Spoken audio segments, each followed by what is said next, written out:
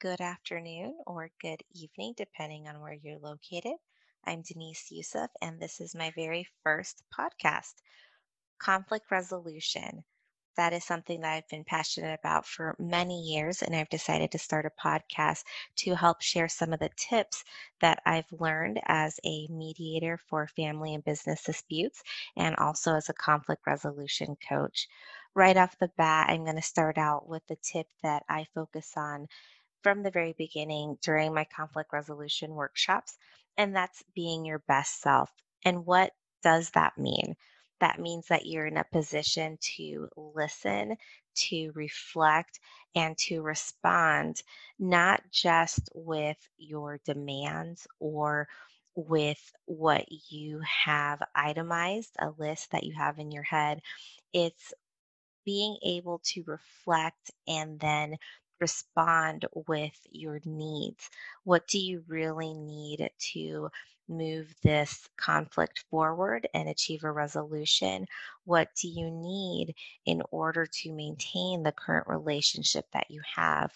One of the things that I find during my conflict resolution workshops and in individual conflict coaching is that people like to preserve the relationships that they have as long as it's a good relationship, one where you're not being abused or taken advantage of, but one that is maybe with a friend, a family member, a trusted business partner. And how do you maintain that relationship when there's conflict? And focusing on that very first tip, being your best self, that means that you're in a state of mind where you're able to reflect without anger on what has happened. I always joke during my workshops that what that looks like to me, I'm on a beach and I have a margarita in hand or I have a soda, which is a bad habit that I have, but I either have a soda or a margarita in hand, and I'm able to just think about what has happened without judgment, without commentary from other individuals. I have that time to myself to reflect and to think about what has happened. I have time to think about either the words that were spoken or the events that took place. I have time to think about what was my role in that conflict. I have time to think about my reaction, my responses. Was I someone at the time during the conflict who helped to escalate the conflict, or did I do my best to de escalate the conflict? Now, one of the things that people will ask is, well, how do you take that time in the heat of the moment? It's okay to tell someone, I don't think that we're going to come to a resolution right now, but I value you. I value our relationship. Again, whether that's a business partnership, whether that's a friendship, whether that's with a family member. And I'd like to take time to reflect, to think about this before we discuss the matter further. I would like to come to a resolution to you and with you. And because I value you, why I want to take this time. And you can tell someone it may take me a few days to get back to you because I have X, Y, and Z going on. Or you can tell them I'll do my best to check in with you tomorrow to see if we can schedule time to discuss this. The other thing about being your best self is sometimes you're in the heat of the moment and you have to calm yourself down. What does that look like? A lot of times that's counting 1 to 100. Sometimes that is meditating. Sometimes that's just practicing your deep breathing.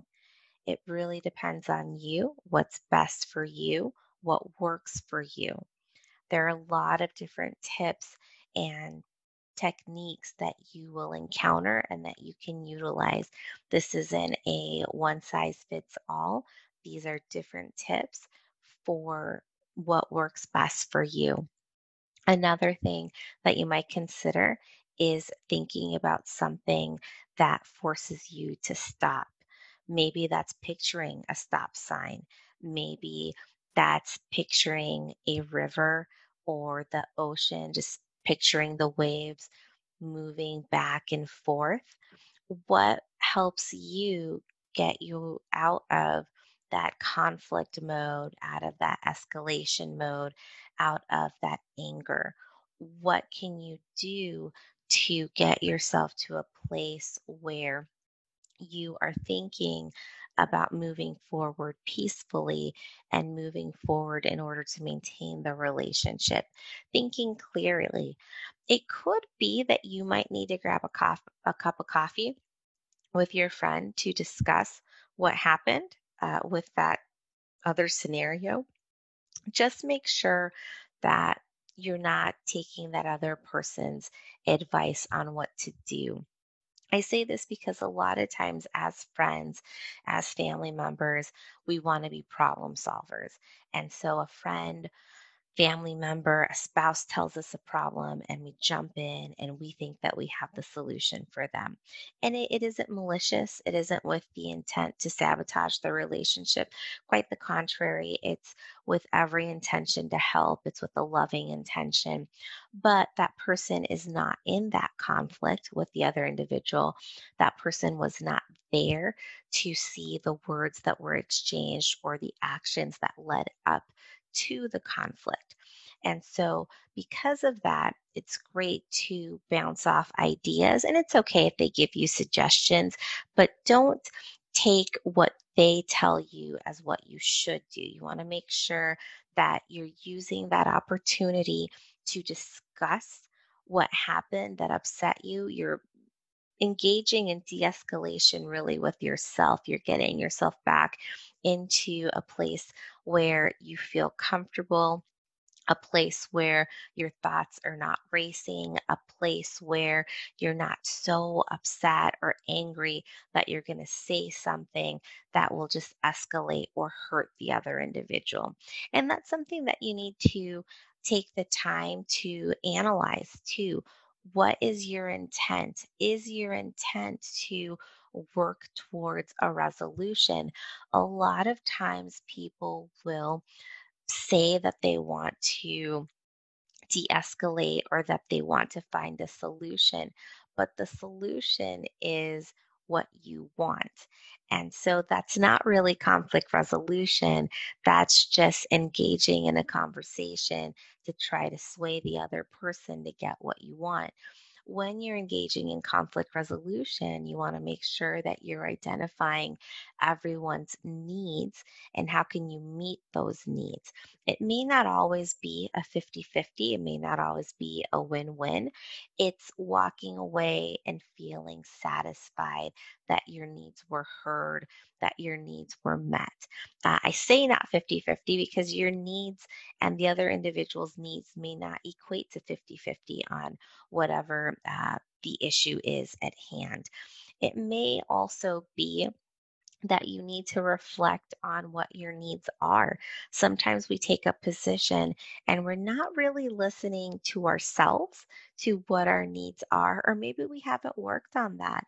We get very busy and tied up with our work life, our home life. If you're a parent, what you're doing for your kids, especially right now with COVID, with having to juggle working from home, their education. There are a lot of things going on right now that I see causing little flare ups and bubbles here and there that are causing chaos, causing anger, causing individuals to have more conflict in their life than what they're used to. So it may be that you haven't had the opportunity to find out what your needs are, and you came at the situation from a positional stance.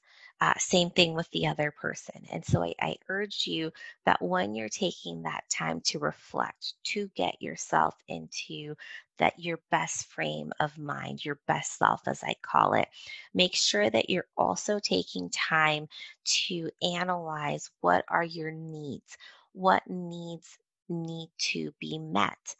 It may be that you feel you were not heard, and that is very easy to address by letting the other person know I've had time to reflect on this. And the reason I became upset and I said things that I didn't mean to say is because I felt that you weren't hearing me.